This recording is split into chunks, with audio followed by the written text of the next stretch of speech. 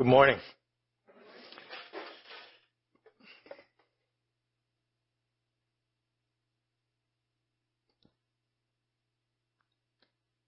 We're in the middle of a series where we're looking at Jesus' miracles, and miracles from Jesus tell us a couple things.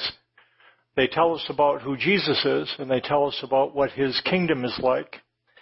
Over the next couple of weeks, we're going to zero in on Jesus' post-resurrection appearances, and we're going to find out what he says, and again, what that tells us about him and his kingdom.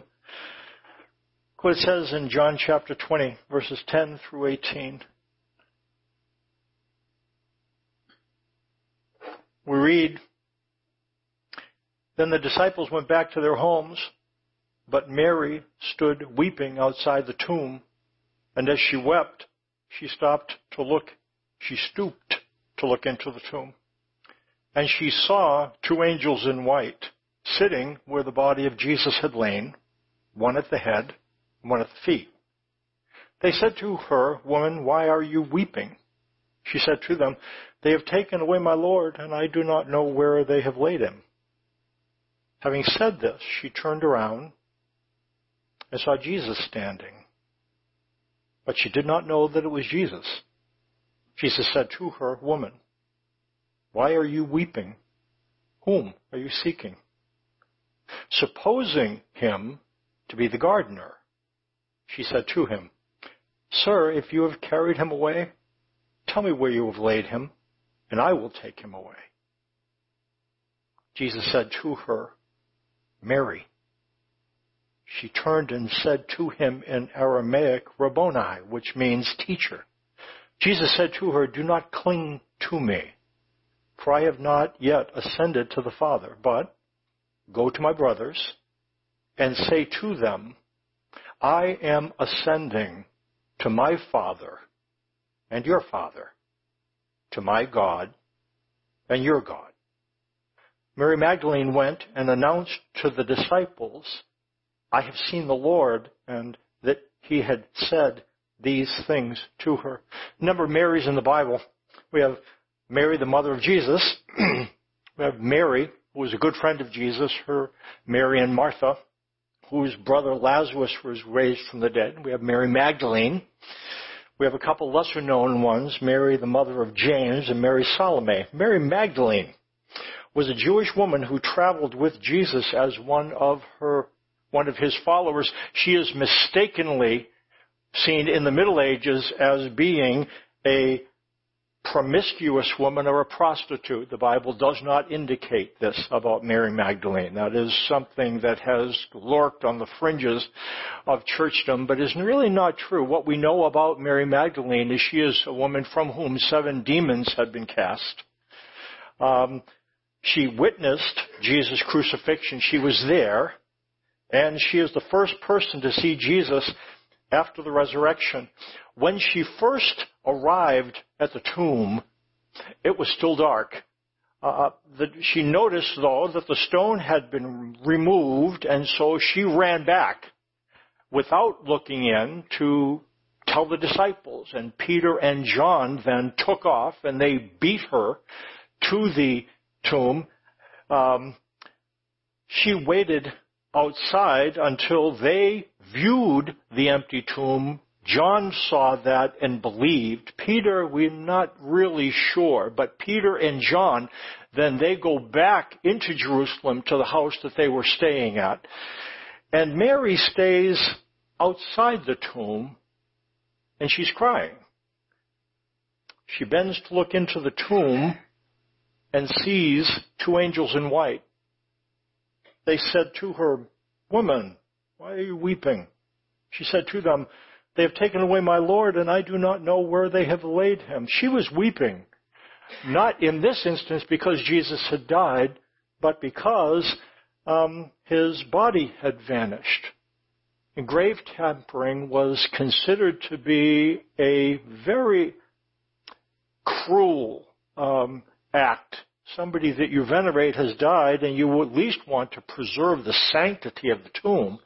And she imagined that somebody had come in and rifled the body.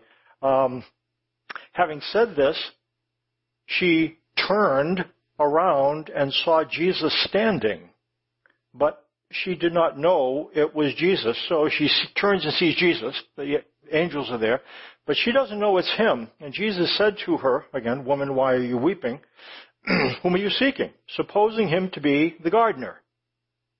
She said to him, "Sir, if you have carried him away, tell me where you have laid him, and I will take him away."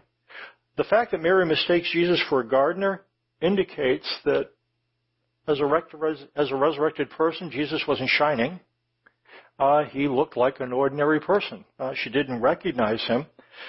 John could have included this detail because some myths grew up over the years trying to explain away the resurrection, saying it really wasn't a resurrection, and it was the gardener who took him away. So the gardener was very concerned that people would walk on his cabbages or his tulips, you know the way that goes. And so what he did, he whisked the body out so that there wouldn't be an untoward kind of invasion. A number of things people say to try to discredit the resurrection. I'm sure, if you heard this one, Jesus passed out in the tomb. And then he hops out in his grave clothes and he pushes the stone away with his head, and then he hops in, and then there's a Roman contingent, and so he kind of dodges them and he bounces into them and nails them, and then he appears to the disciples as the Lord of life.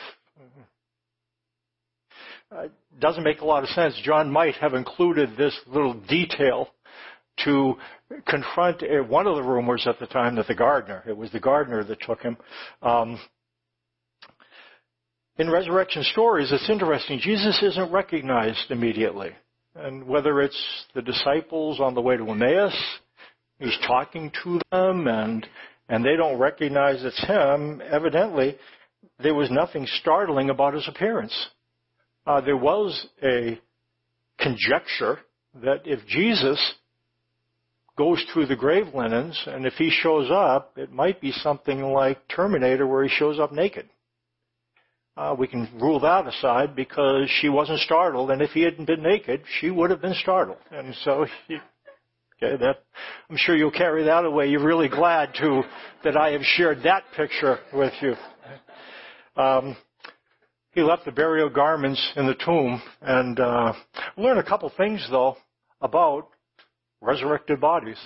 At least at this stage of things, Jesus' body can be seen and touched. Thomas, we'll see in upcoming weeks, is able to touch his body and put his fingers into his side.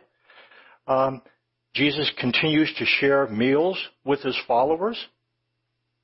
And while he is able to do that, his resurrected body can rise through linen wrappings and is able to walk through closed doors. Jesus is often not recognized and is not recognized immediately.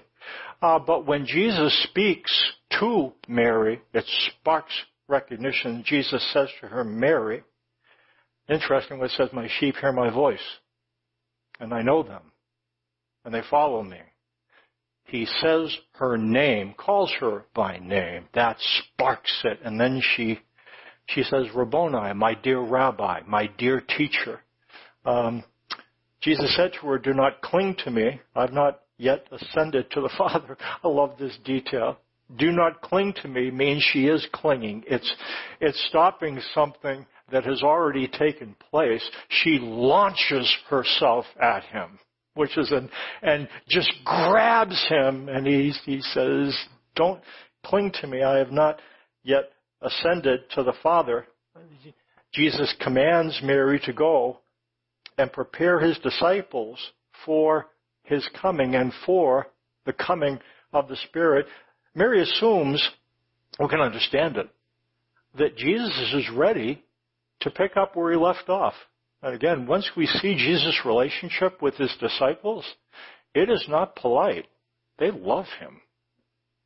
When Jesus says, "If you love me, you'll keep my commandments," and what the power of that, if you remain in my commandments, you remain in my love, and they want to remain in his love. That's why they remain in his commandments. For them, it's not duty. They love him. They love him. Mary throws her arms around him. And he says, I'll tell you what, go tell my brothers about what you've seen. And so she comes to do that. Mary assumes, again, that he is ready to pick up. But early in the week, Jesus indicated what would occur and why he both needed to die and needed to rise. He said to the disciples earlier in the week at the meal he shared with them, a couple days prior actually, it is to your advantage that I go away, he tells the disciples. For if I do not go away, the Helper, another word for the Spirit, will not come to you. But if I go, I will send him to you. And what Jesus wants Mary to know, and what he wants the disciples to know, and what he wants us to know, is that if he dies on the cross, and if he rises from the dead, he is in a position to dispatch his Spirit, and his Spirit then is in position to take up residence in those who believe in him. So that question we could ask then is, why is that such a big deal, and what difference does that make? Jesus says, go to my brothers and say to them, I am ascending to my Father and your Father, to my God and your God. We get a hint here as to why Spirit coming is significant. This is the first time, and I imagine when Jesus says this, there's a glint in his eye as he says a word he has never said before about followers. He says, go to my brothers. Brothers is a gender neutral. It can apply both to brothers and sisters. Jesus has never he called them friends. He called them servants.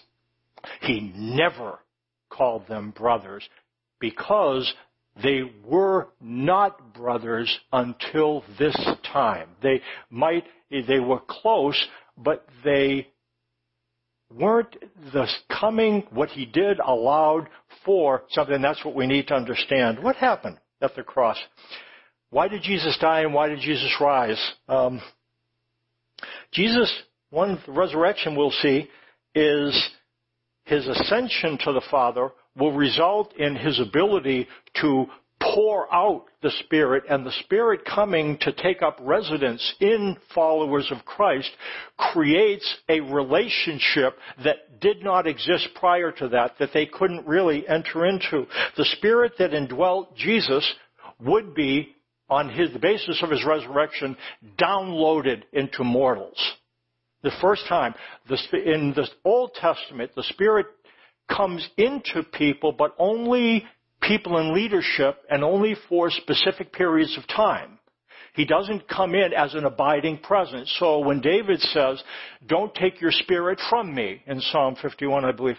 And then, the reason why, because God sent the Spirit in and sometimes dispatched, because the Spirit was more something to empower someone for a specific task. It wasn't about creating a relationship, it was about empowerment. Somebody filled with the Spirit did all kinds of things, but here, in the New Testament, because Jesus dies and rises, the Spirit becomes an abiding presence. That Spirit that allowed, that's really you got to understand, isn't it? How does the Spirit allow us to be children of God? And how does the Spirit enable us to relate to God as sons and daughters of His? What does the Spirit have to do with that? Let's look at that. Jesus died to release mankind from spiritual slavery.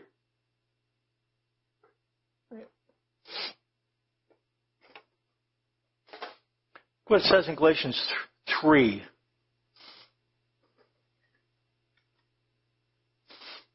Scripture imprisoned everything under sin. By the way, Scripture here would be referring to the Old Testament, which is the only Scripture that existed at the time. And so it tells us something interesting about Scripture. Scripture imprisoned everything under sin so that the promise by faith in Jesus Christ might be given to those who believe. Now, before faith came, we were held captive under the law, imprisoned, until the coming faith would be revealed. So then, the law was our guardian until Christ came, in order that we might be justified by faith. But now that faith has come, we are no longer under a guardian. For in Christ Jesus, you are all sons of God through faith. Scripture imprisoned everything under sin. Paul looks back on the impact of the Old Testament of the Bible and looks back at the impact of the Old Testament of the Bible on mankind, and he says all of mankind imprisoned under sin, locked up.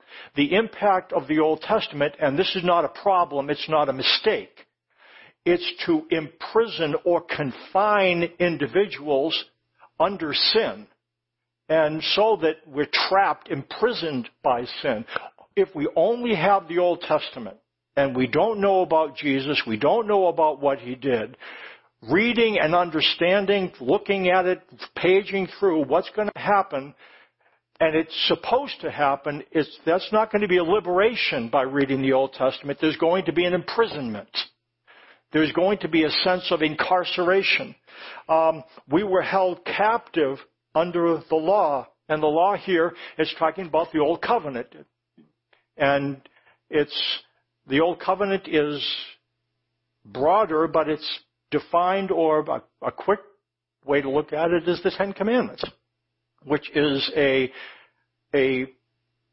Cliff Notes version of what the Old Covenant indicates. And what it says, if you obey the commandments, you'll be blessed. If you disobey the commandments, you'll be cursed. Very straightforward.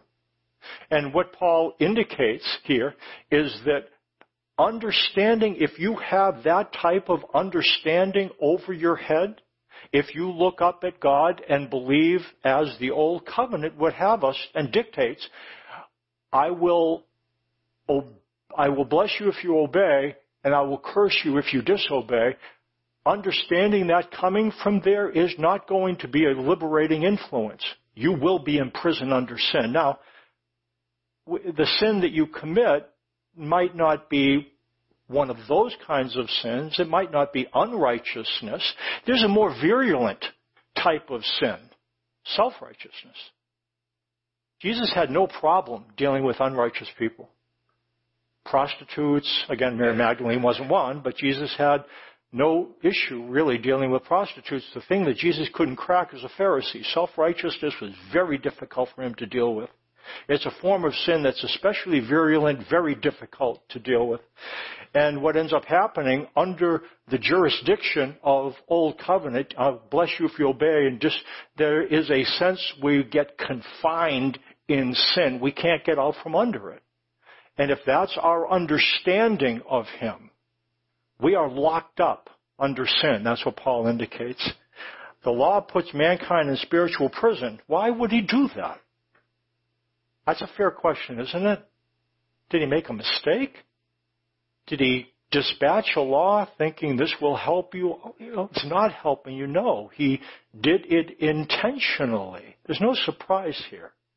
Jesus is the Lamb slain from the beginning of the world. It was eternally prearranged that God would put mankind under an enslaving influence and send his Son to be the liberator, the Redeemer, to release us from spiritual slavery and restore us to spiritual sonship. By the way, if you want a definition of what redemption, Jesus as a Redeemer, to redeem means to untie. And there's two things that a Redeemer, especially as it relates to Jesus, does. He releases us and restores us. So both of these points on the sheet, Jesus releases mankind from spiritual slavery. Jesus restores mankind to spiritual sonship. Those are the two aspects of what a Redeemer does. He releases and He restores. He releases us from slavery. He restores us from sonship. So, if Jesus is going to release us from slavery, He has to take us out from under the jurisdiction of the old covenant and move us under the jurisdiction of the new covenant. And that movement under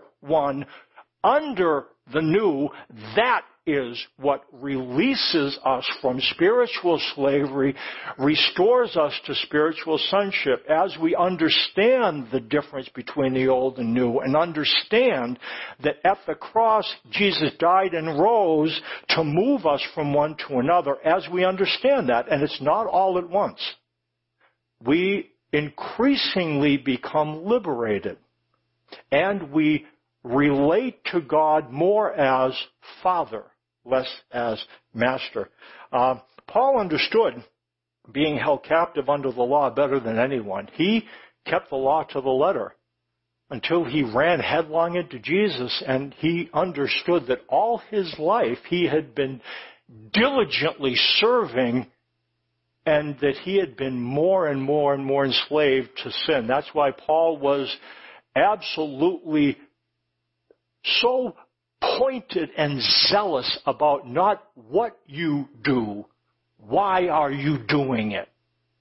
If you are obeying in order to be blessed and disobeying in order to be cursed, it might lead to changing some external behaviors, but God doesn't look at behaviors. He looks at the heart, and the heart has problems, and we all live with this.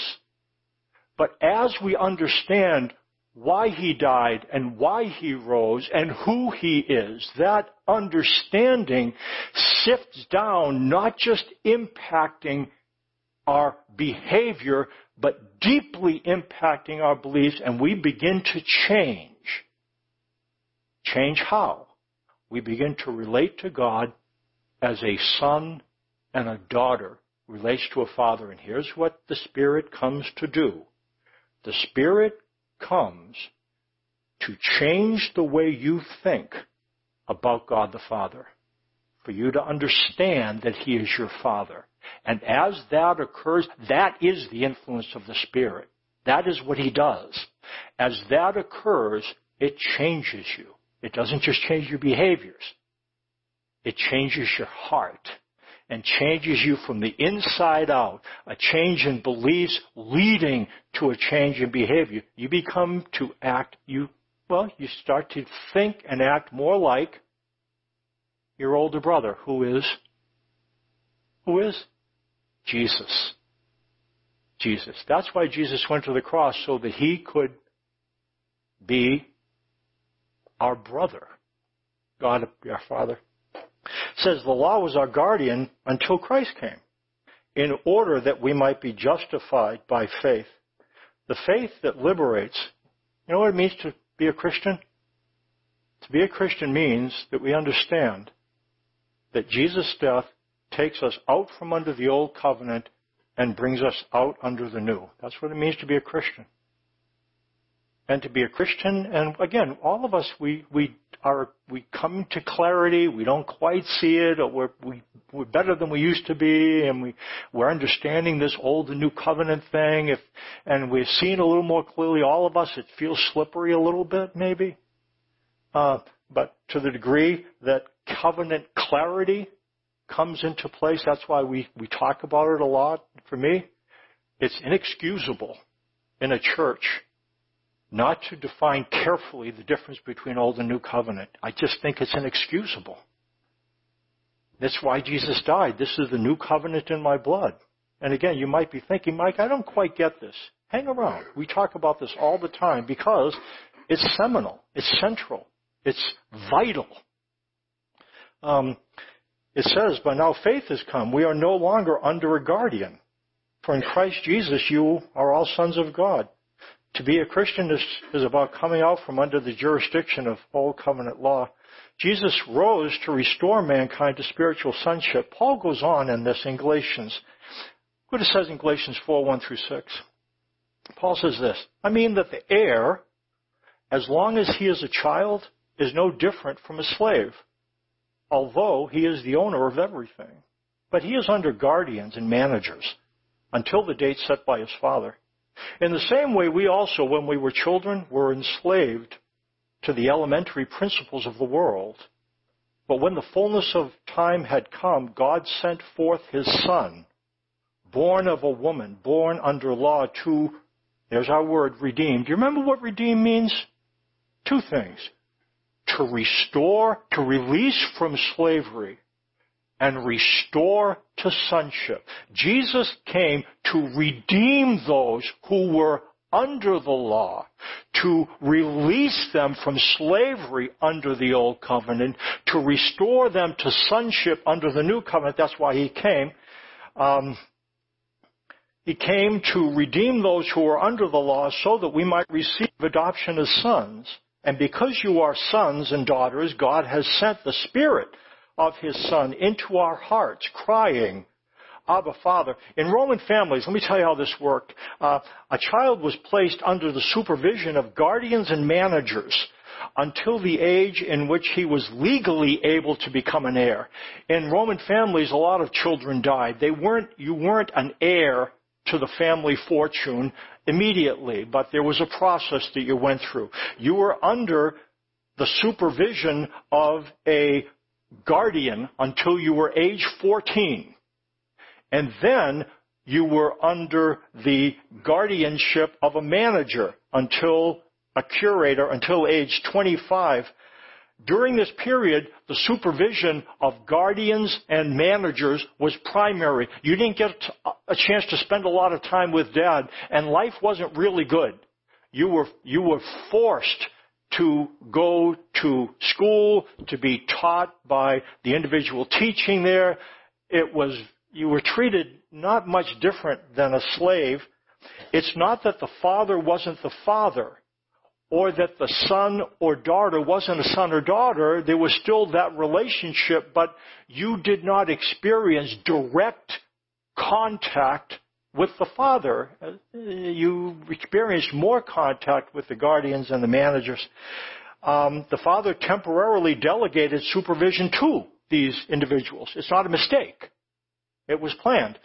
After this period of supervision was completed, age 25, the father took over and the child received the full rights of sons. Now, Paul looks at this adoption process, and what he does, he says, now let me tell you what this means and why we have an Old Testament and a New Testament, why God would put an old covenant in place that would enslave. Why would he do something like that? That seems cruel. Paul explains the change brought about by Jesus. It says, in the same way, we also, when we were children, were enslaved to the elementary principles of the world. Here's what Paul is saying. He's looking before Christ now, BC time. And if you relate mankind to an individual, so mankind in mankind's childhood, Paul likens mankind's childhood to the childhood of that Roman son or daughter. And they were under guardians and managers, hostile, harsh. And God put mankind, when mankind was in the child stage prior to Christ, under the same type of supervision. Harsh, rule-based, not fun. You didn't get to spend, you really didn't even know your father that well. And that's what God did. That's for a period of time. There was a temporary measure there. That's what Paul explains happened prior to Jesus coming. God treated mankind the way a Roman father treated his child before the child was 25. The Old Testament reflects the supervision of guardians and managers. Why is the Old Testament kind of severe and harsh? Did God make a mistake? No. It's like being a Roman kid before you're 25, you don't get to be a lot with Dad. You don't get to know him as Dad. You get to be under the jurisdiction of guardians and managers for that time period. Then it says, but when the fullness of time had come, when mankind was at the place where the guardian and managers could be set aside and the Father could step back in, here's what it says, when the fullness of time had come, God sent forth his Son, born of a woman, born under the law, to redeem those. Do you remember what redeem means? 2 words. Release from slavery, restore to sonship. That's what Jesus comes to do. Redeem those who were under the law so that we might receive adoption as sons. When the old covenant was in place, did God relate to men and women as sons and daughters? When the old covenant was in place, did God relate to men and women as sons and daughters? No, he did not. He did not.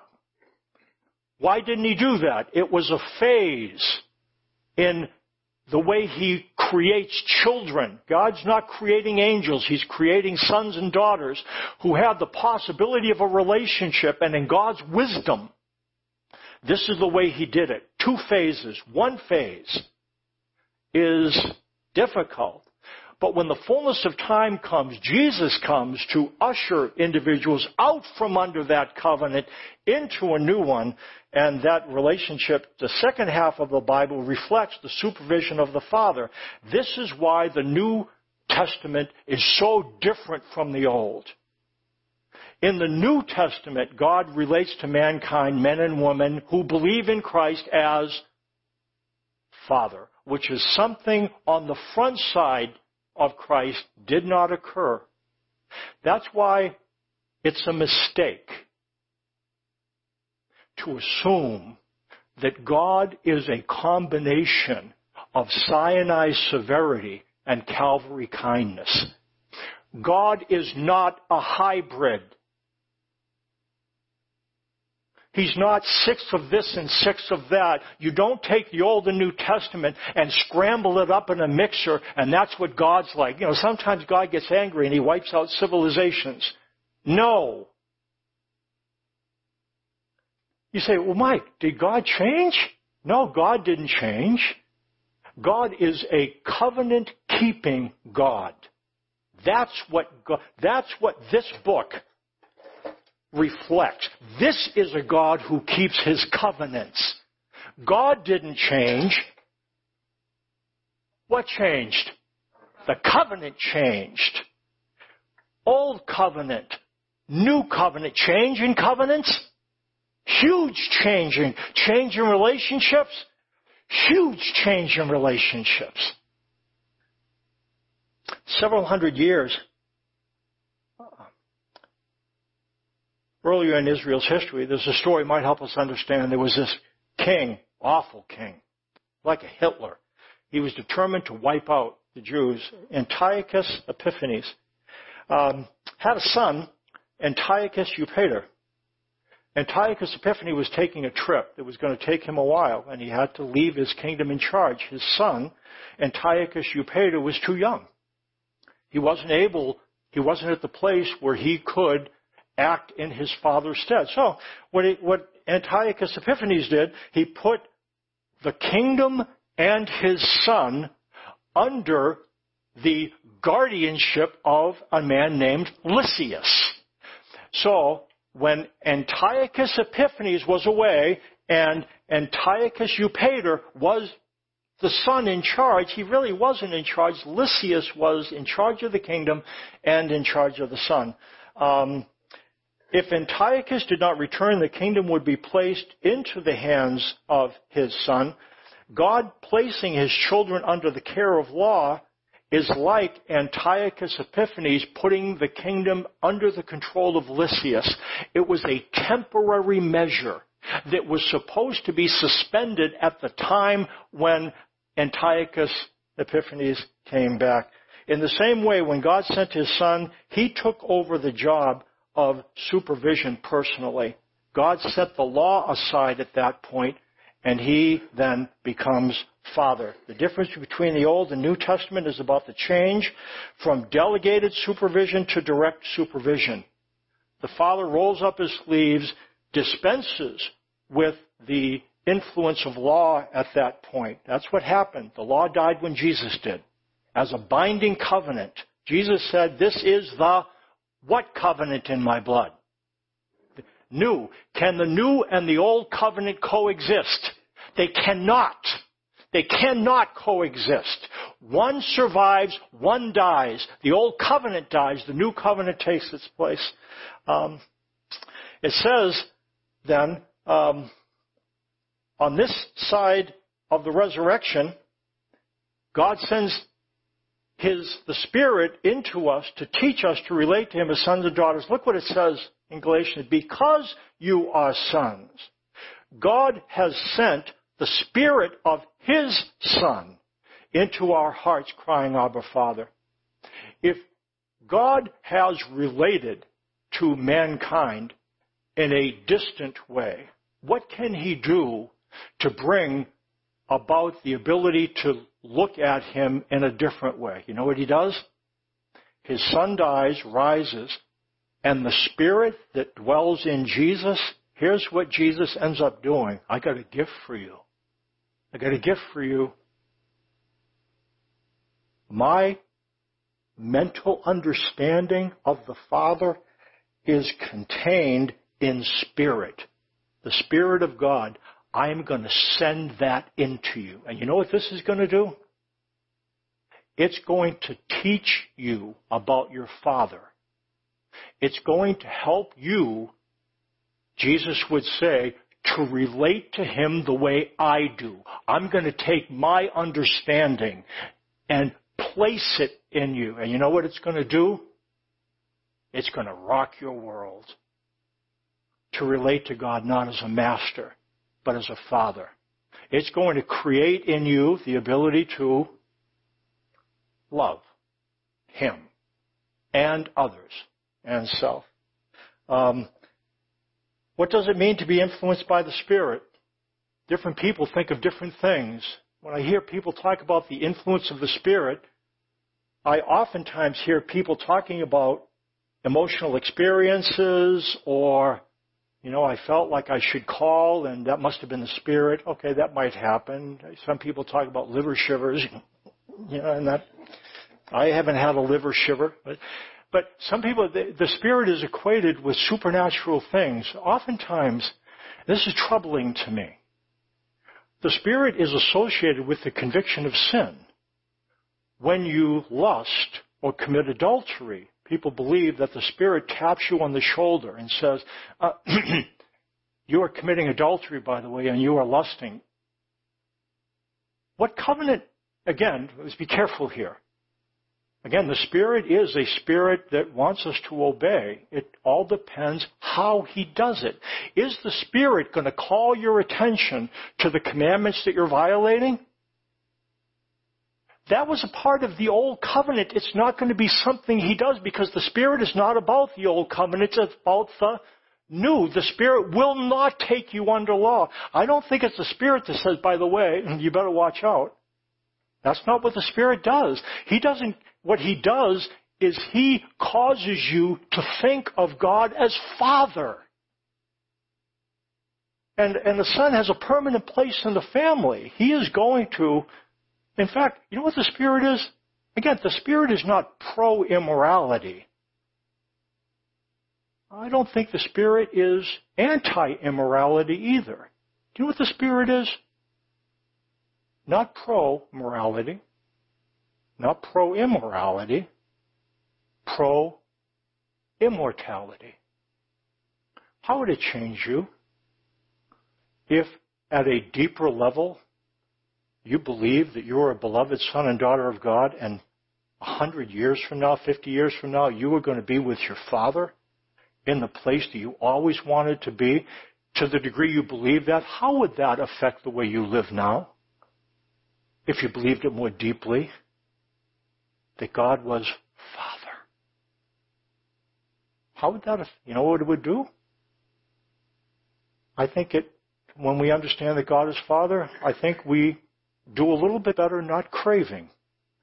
If this is the only world you have, you're going to want to get everything you want to get. You're going to want to grab it now because you only go around once in life. But you know what? If this isn't really the world that you're going to end up in, if you're going into your best, it's not your best life now, by the way. It's not.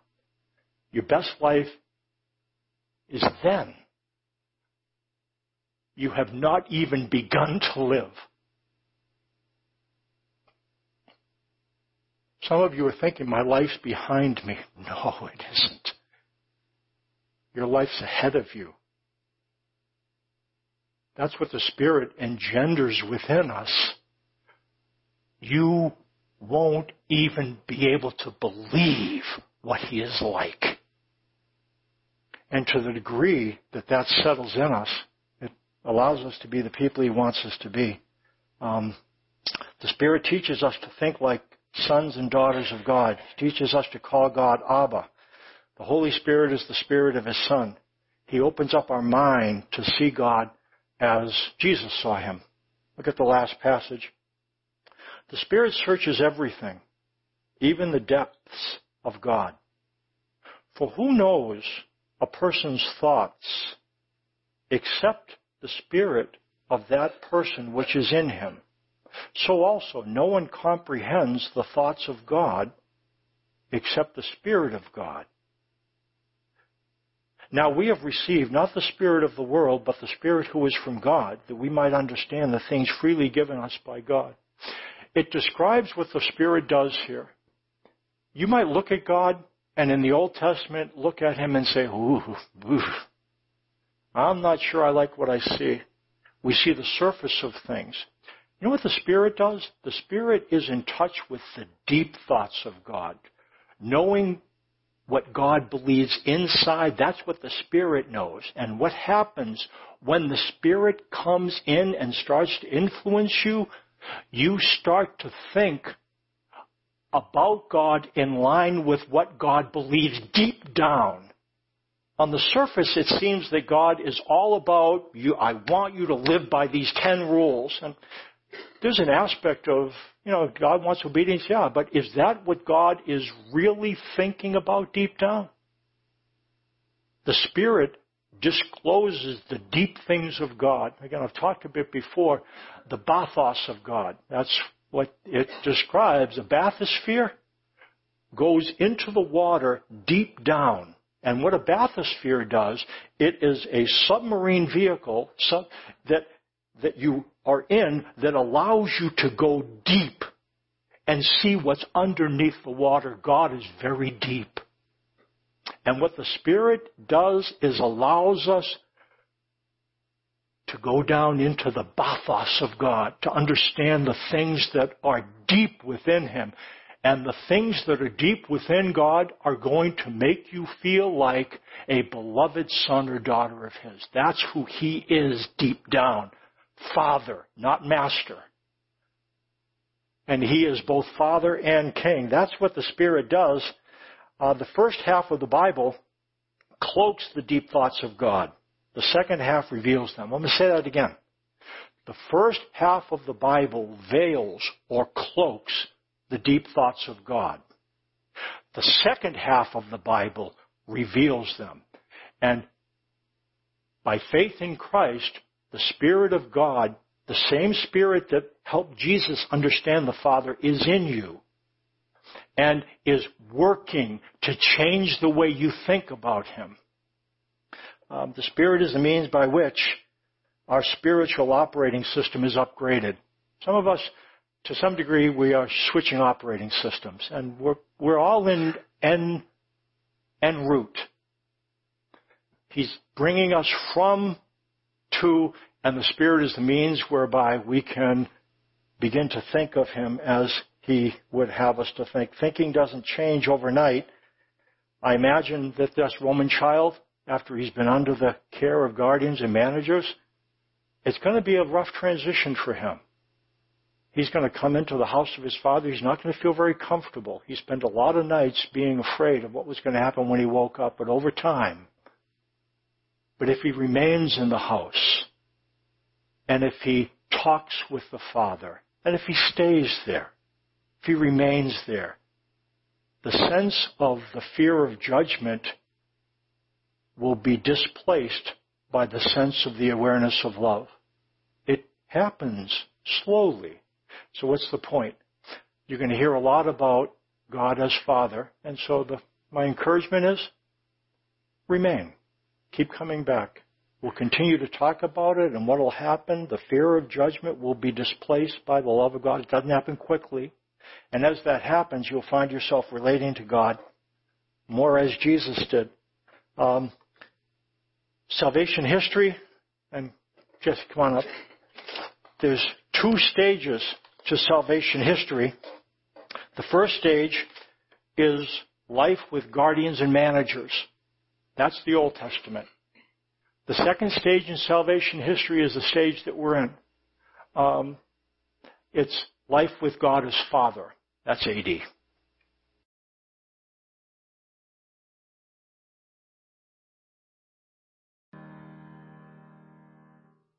Let me pray for us. Father, thank you for your eternal purposes. It has been your internal purpose to cultivate a relationship with us that is characterized by thoughts of sons and daughters to fathers. And as a means to getting to that place, you put us, when we were children as mankind, under the temporary guardianship of Old Covenant law. You accomplished purposes.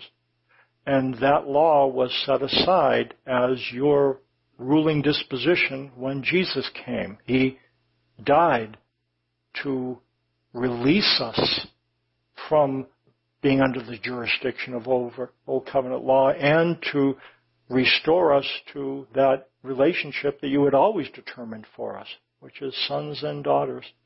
You've placed your Spirit within us, and that's why Jesus rose. Now we can be filled with your Spirit, and your Spirit can influence to think of you as a Father. Would you continue to allow us to understand the influence of your Spirit, to be impacted by what he would seek to point out to us, that